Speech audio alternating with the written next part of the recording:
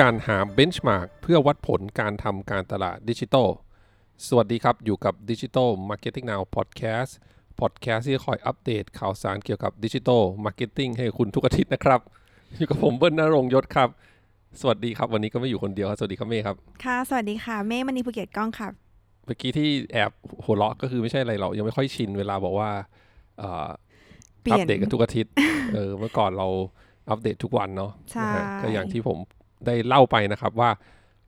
เดือนเมษายนนี้นะฮะเดือนเมษายนที่ผ่านมาตั้งแต่เดือนเมษายนเป็นต้นไปก็จะขอลองปรับเปลี่ยนรูปแบบรายการเป็นรายการประจำสัปดาห์แทนที่จะเป็นรายการประจำวันเนาะใช่ก็มาถึง EP นี้ที่ก็ชวนเม่มาพูดคุยกันนะครับวันนี้พูดถึงเรื่องของการหา benchmark เพื่อที่จะมาวัดผลการทำการตลาดดิจิทัลนะฮะว่าเราเนี่ยจะหาได้อย่างไรนะครับใช่อันนี้ถ้าเมย์เจอลูกค้าเนี่ยพี่เชื่อว่าเมย์น่าจะได้ยินคำถามนี้จากลูกค้าบ่อยใช่ไหมใช่บ่อยว่าเขาถามเหมือนสมมติว่าคือสมมติว่าเคยเหมือนทำกันแบบเหมือนดูนี่นั่นไปประมาณเดือนนึงแล้วใช่ไหมคะเขาก็แบบรู้แล้วว่าแบบรีพอร์ตเขาสแตทเขา performance เขาที่เขาได้มาเนี่ยอยู่ที่เท่านี้เขาก็จะถามว่าอ้าวแล้วปกติเบนช์มาร์กมันเท่าไหร่ในแบบว่าอุตสาหกรรมเดียวกันอะไรอย่างเงี้ยใช่ใช่เพราะว่าพอถึงจุดที่เราตั้งเป้าหมายแล้วนะฮะหนึ่งในเป้าหมายที่เราตั้งก็คือเราก็จะรู้ว่าเราต้องการที่จะให้ไปถึงเป้าหมายอย่างนั้นเนี่ยจะวัดผลอย่างไรนะฮะเช่นเราต้องการยอดคนลงทะเบียนเราต้องการคนเห็นสื่อของเราต้องการยอดขายแบบเนี้ยเนาะแต่ทีเนี้ยเนี่ยเราจะรู้ได้ไงว่าไอ้สิ่งที่เราตั้งไว้เนี่ยเฮ้ยมันถูกหรือมันแพงมันดีหรือไม่ดีถูกไหมถ้ากรณีว่าเราไม่เคยทำมาก่อนถูกอันนี้เป็นคำถามที่โดนถามบ่อยมากนะฮะเอายกตัวอย่างเช่นเราบอกว่าเฮ้ยแคมเปญนี้เนี่ยเราได้ cost per reach ส่วนเป็น Facebook แคมเปญเราได้ cost per reach อยู่ที่สมมุติ800 บาทเป็นต้นยกตัวอย่างเนาะหรือว่า cost per click เราได้อยู่ที่10 บาท10 บาทต่อคลิกมันถูกหรือมันแพงใช่หรือว่าจะถูกกว่านี้อีกได้ไหมคะอะไรเงี้ยหรือว่า CTR เราได้อยู่ที่ 8% ค่ะอะไรแบบนี้นะฮะทีนี้เนี่ยพอเราไม่มี benchmark นะครับเราก็ไม่รู้ว่ามันดีหรือไม่ดีนะฮะดังนั้นก็ตามหัวข้อวันนี้เลยเราก็จะมาคุยกันว่าเราจะสามารถหา benchmark ได้อย่างไรนะครับใช่ดูจากวิธีไหนบ้างใช่ไหมคะพี่เบิ้ลใช่ครับวิธีแรกครับก็คือการที่จะไปหา benchmark ที่เป็นข้อมูลสาธารณะมันก็จะมีหลายๆสื่อนะทั้งไทยทั้งต่างประเทศแต่จริงของไทยพี่ไม่ค่อยเห็นแต่ต่างประเทศจะเห็นบ่อยนะฮะเช่นของ WorldStream นะฮะนี่เขาจะแชร์มาค่อนข้างเหมือนน่าจะทุกไตรมาสทุกควอเตอร์เลยนะฮะก็จะเป็นข้อมูลนี่เลย cost per click นะฮะ cost per reach นะฮะ cost per impression CTR ซึ่งเขาก็จะแยกเป็นอุตสาหกรรมให้เราเลยนะฮะเป็นอุตสาหกรรมFMCG นะฮะเป็นอุตสาหกรรม Real Estate เป็นอุตสาหกรรม Digital Service อะไรพวกเนี้ยก็ค่อนข้างหลากหลายเลยทีเดียวแต่ว่า benchmark แบบนี้เนี่ยนะฮะมันเป็น benchmark ที่เรียกได้ว่าเป็นภาพใหญ่คือเป็นของทั้งโลกเพราะเขาเก็บข้อมูลของสแตททั้งโลกมารวบรวมอย่างเงี้ยหรือหลายๆครั้งมันก็จะเป็นข้อมูลที่ไม่ได้อยู่ใน region ของเราเช่นเป็นข้อมูลในอเมริกาเหนือเป็นข้อมูลในยุโรปอะไรแบบเนี้ยนะครับดังนั้นเนี่ยเบนช์มาร์กอย่างของ WorldStream แบบเนี้ยมันก็จะค่อนข้างเรียกว่าค่อนข้างแพงถ้าเทียบกับตลาดบ้านเรานะคือเราทำได้ดีกว่าใช่เราทำได้ถูกกว่าหลายๆอย่างแต่มันก็พอจะมาอ้างอิงได้แหละคือเอางี้ถ้าเกิดของเราเนี่ยแพงกว่าที่เขาเขียนเบนช์มาร์กมาแสดงว่าของเรานี่น่าจะแพงเกินไปละเข้าใจได้เพราะว่าถ้าเหมือนถ้าเทียบแบบสแตททั้งโลกอะไรเงี้ยบางทีที่อเมริกาพวกแบบการแข่งขันเรื่องแอดเขาน่าจะแอดวานซ์กว่าบ้านเราด้วยไหมคะมันก็เลยทำให้แบบคอร์สต่างๆมันสูงขึ้นอะไรเงี้ยค่ะใช่ฮะ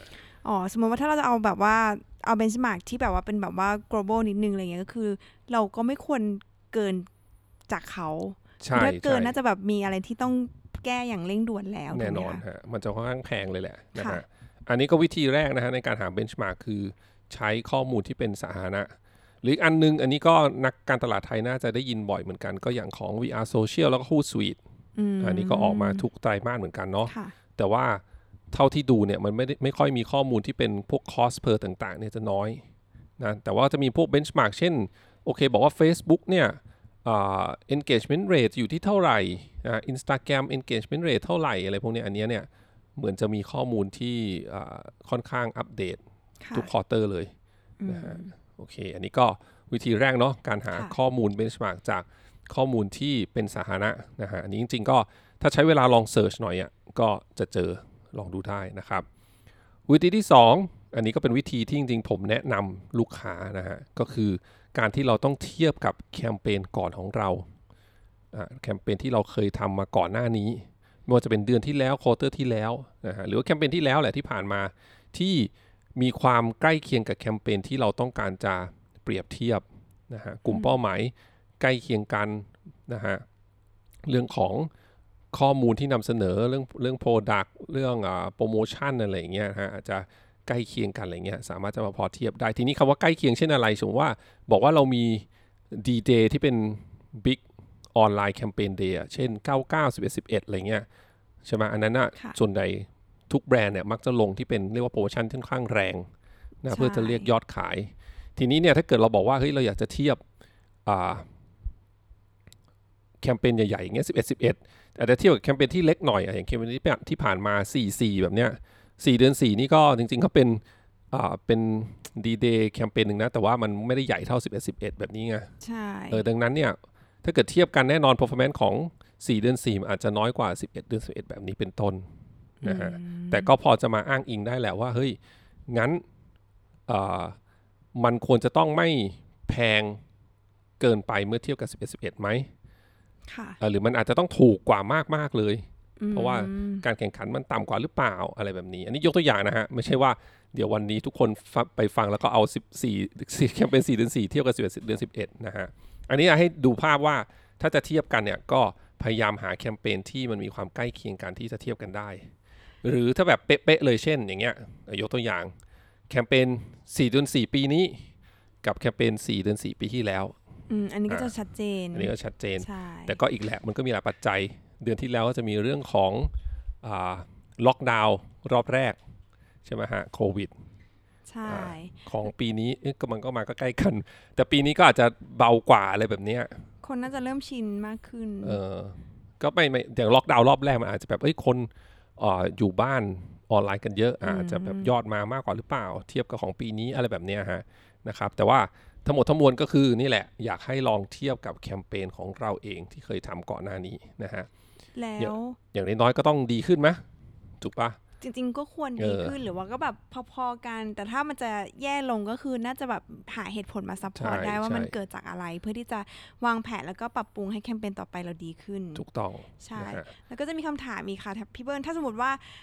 เทียบกับแคมเปญก่อนถูกไหมคะแล้วถ้าเราแบบไม่เคยมีเลยครั้งแรกของเราเลยแล้วเราจะแบบเทียบยังไงดีหรือว่าใจล่มๆไว้ว่าอันนี้คือครั้งแรกของเราแล้วก็รอสแตทแรกแล้วค่อยเพื่อไปเทียบกับแคมเปญอื่นๆที่มันจะตามมาอันนี้ก็เลยมาถึงวิธีการหา benchmark ข้อที่3ครับกรณีว่าเราจ้างเอเจนซี่หรือเราจ้างฟรีแลนซ์หรือจ้างทีมที่จะดูเรื่องของการทำแคมเปญดิจิทัลมาร์เก็ตติ้งให้กับเราเนี่ยเราสามารถขอให้เขาช่วยนำเสนอ benchmark ที่เหมาะสมได้ซึ่งทีมงานเหล่านี้เนี่ยโดยเฉพาะเอเจนซี่เนี่ยจริงๆแล้วเนี่ยเขามีข้อมูลที่เอเจนซี่เขาใช้ประจำอยู่แล้วอะแล้วเขาก็จะคอยปรับเรื่อยๆอยู่แล้วนะฮะเช่นเขาจะพอรู้แหละว่าถ้าเกิดรวมทุกอุตสาหกรรมทุกอินดัสทรีเลย cost per reach เนี่ยอยู่ประมาณเท่านี้หรือถ้าแยกเป็นสมมติแยกเป็นแคมเปญ CSR cost per reach ประมาณเท่านี้นะหรือแคมเปญที่เป็นแคมเปญขายของนะเป็นสินค้าพวก FMCG อาจจะ cost per reach เท่านี้อะไรเงี้ยเขาจะมีข้อมูลเหล่านั้นอยู่แล้วถ้าเอเจนซี่นั้นหรือว่าทีมนั้นเนี่ยเคยทำแคมเปญมามากพอสมควรฉะนั้นยิ่งเขามีลูกค้าในมือเยอะเนี่ยมันก็จะเป็นโอกาสที่เขาก็จะมีข้อมูลเหล่านี้เยอะแล้วก็อัปเดตบ่อยนะฮะซึ่งเชื่อเถอะลูกค้าทุกเจ้าก็จะถามหา benchmark นั่นแหละดังนั้นเขาเองก็เวลาที่เขาเสนอแคมเปญเอเจนซี่อย่างเงี้ยก็ต้องคอยอัปเดตตัวเองอยู่เรื่อยๆอยู่แล้วนะฮะว่า benchmark ของแคมเปญแบบนี้เนี่ยนะฮะมันควรจะต้องอยู่เฉลี่ยมันเท่าไหร่นะฮะดังนั้นเนี่ย performance ที่ควรได้มามันก็จะอย่างน้อยก็ต้องฮิต target ที่ตั้งไว้หรือจะดีกว่าหรือถ้ามันไม่ดีก็ต้องมีเหตุผลมารองรับละทำไม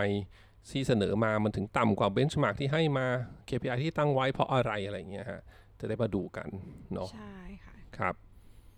แล้วก็แต่มันมีคำถามเพิ่มเติมนะเมย์เพราะว่าตอนนั้นที่เราเปิดคอร์สกันเนาะก็จะมีคนถามอย่างนี้แหละแล้วถ้า benchmark ที่มาจาก agency เนี่ยเราจะรู้ได้อย่างไรว่า agency ไม่ตั้งสูงจนเกินไปไม่ตั้งต่ำจนเกินไปอาจจะมี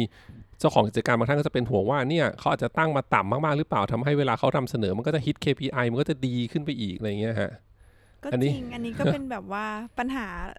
โลกแตกอีกอันนึงเหมือนกันใช่ไหมเพราะบางทีถ้าในมองในมุมเอเจนซี่เนี่ยก็ตั้งต่ำไว้ก่อนก็จะสบาย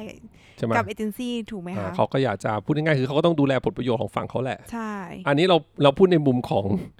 เจ้าของเงินแล้วกันเนาะในพอดแคสต์นี้เนาะจริงๆเราสองคนก็อยู่ฝั่งเอเจนซี่นะแต่เราพูดถึงฝั่งเจ้าของเงินเพราะเราเข้าใจลูกค้านะฮะถ้าเป็นกรณีว่าเราก็ยังไม่รู้อยู่ดีว่าเฮ้ยแล้วเอเจนซี่ที่เสนอมาเบนช์มาร์กเนี่ยมันดีหรือมันน้อยหรือมันต่ำไปหรือเปล่านะฮะอีกวิธีการหนึ่งที่ผมมักจะแนะนำลูกค้าก็คือว่าอย่าดูเราเจ้าเดียวให้บรีฟแคมเปญเดียวกันบัดเจ็ตเท่ากันพีเรียดเดียวกันเนี่ยให้อีกสักอย่างน้อยสัก2เจ้าอันนี้กรณีว่ายังไม่เลือกเอเจนซี่ใช่ไหมหรือเราไม่มีข้อมูลเบนช์มาร์กในมืออย่างเงี้ยก็เป็นวิธีที่ทำได้ถ้าบอกว่าบัดเจ็ตเดียวกันนะเท่านี้นะบรีฟเดียวกันเลยนะแล้วก็พีเรียดที่จะให้ไปเนี่ยนะครับของแคมเปญเนี่ยเท่ากันแล้วดูว่า3เจ้านี้เนี่ยเจ้าไหนเสนอ KPI นะหรือเสนอเบนช์มาร์กมาได้ดีกว่าแบบนี้เป็นต้นก็เป็นหนึ่งวิธีที่เราจะพอจะเห็นภาพรวมแหละว่าเฮ้ยแสดงว่าแคมเปญแบบนี้เนี่ยราคาน่าจะอยู่มันเท่านี้เบนช์มาร์กน่ามันเท่านี้ KPI เท่านี้เนี่ยเหมาะสมแล้วใช่ซึ่งมันแฟร์มากเลยนะคะมันแฟร์มากใช่เหมือนแบบว่ามันก็ดีกับแบบว่าเจ้าของเงินอย่างที่พี่เบิ้ลบอกจริงๆอ่ะแล้วเราในฐานะเอเจนซี่เราก็สบายใจด้วยเพราะเรารู้สึกว่าเฮ้ยไอสิ่งที่เราเสนออย่างน้อยลูกค้าเขา explore แล้วนะว่าแบบไอที่เราเสนอมันก็ดีที่สุดหรือมันอาจจะไม่ดีที่สุดแต่เป็นอันที่ลูกค้าเชื่อถือที่สุดว่าเฮ้ยมันน่าจะเป็นอันที่ achievable นะสามารถทำถึงได้จริงอะไรแบบนี้ใช่นะครับอันนี้ก็ตอบคำถามเม่ในเคสว่าเฮ้ยถ้าเกิดไม่มีข้อมูลแคมเปญก่อนหน้านี้เลยนะครับแต่กลับกันถ้าเราเคยทำแคมเปญมาแล้ววันนี้เราให้เอเจนซี่ไม่ว่าจะเป็นเจ้าเดิมหรือว่าเจ้าใหม่เนี่ยมาเสนอ KPI นะฮะอย่างน้อยๆเนี่ยก็ต้องไปเทียบกับแคมเปญก่อนทันทีที่เราทำอยู่ดีไม่ว่าจะเป็นเอเจนซี่เก่าทำหรือเอเจนซี่ใหม่ทำอะไรก็ว่าไปเอเจนซี่เดิมทำหรือเอเจนซี่เก่าทำอะไรเงี้ยอย่างผมเองก็จะเจอหลายเคสที่ลูกค้าก็จะให้โจทย์มาเลยว่า KPI ที่ตั้งไว้ต้องไม่ต่ำกว่าแคมเปญเดิมที่เขาทำกับเจ้าเก่าอะไรแบบเนี้ยทีนี้ก็มาอยู่ที่เอ็นซีใหม่ที่รับบีฟแล้วว่าพร้อมที่จะรับ challenge ใช่ไหมเราคิดว่าเฮ้ยเราจะทำได้ถูกกว่าหรือเปล่าดีกว่าหรือเปล่าถ้าคิดว่าทำไม่ได้ก็บอกว่าทำไม่ได้นะอันนี้เป็น benchmark ที่ทีมเราทำตามปกติ KPI น่าจะว่าได้มันเท่านี้อย่างเงี้ยฮะก็จะแฟร์ทั้ง2ฝั่งเหมือนกันนะครับโอเคก็ประมาณนี้เนาะ3ข้อวิธีการหา benchmark นะฮะเพื่อจะได้วัดผลการทำการตลาดดิจิทัลนะจะได้รู้ว่า KPI ที่ตั้งไว้เนี่ยมันไม่สูงหรือไม่ต่ำจนเกินไปนะครับวิธีแรกคือหาข้อมูลที่เป็นสาธารณะนะครับวิธีที่2ก็คือเทียบกับแคมเปญก่อนหน้าที่เรามีที่เราเคยทำนะที่ใกล้เคียงกันถ้าเราไม่มีแบบข้อ2ก็คือข้อ3ก็คือลองสอบถามจากเอเจนซี่หรือทีมที่ดูแลแคมเปญให้เรานะฮะให้เขาหาเบนช์มาร์กมาให้ดูว่าประสบการณ์ที่เขาเคยทำมาเนี่ยเบนช์มาร์กประมาณเท่าไหร่นะเพื่อจะไม่ดูว่า KPI ที่ตั้งไว้เนี่ยมันสูงหรือมันต่ำกว่าเบนช์มาร์กหรือไม่อย่างไรนะครับดีมากๆเลยค่ะพี่เบิร์นแล้วก็อันสุดท้ายที่ไม่ชอบมากเลยเนาะพี่เบิร์นเนาะที่บอกว่าถ้าแบบไม่อยากเชื่อเอเจนซี่อ่ะก็คือจะต้องแบบว่าเทียบสัก 2-3 เจ้าอะไรอย่างเงี้ยเหมือนอยากจะ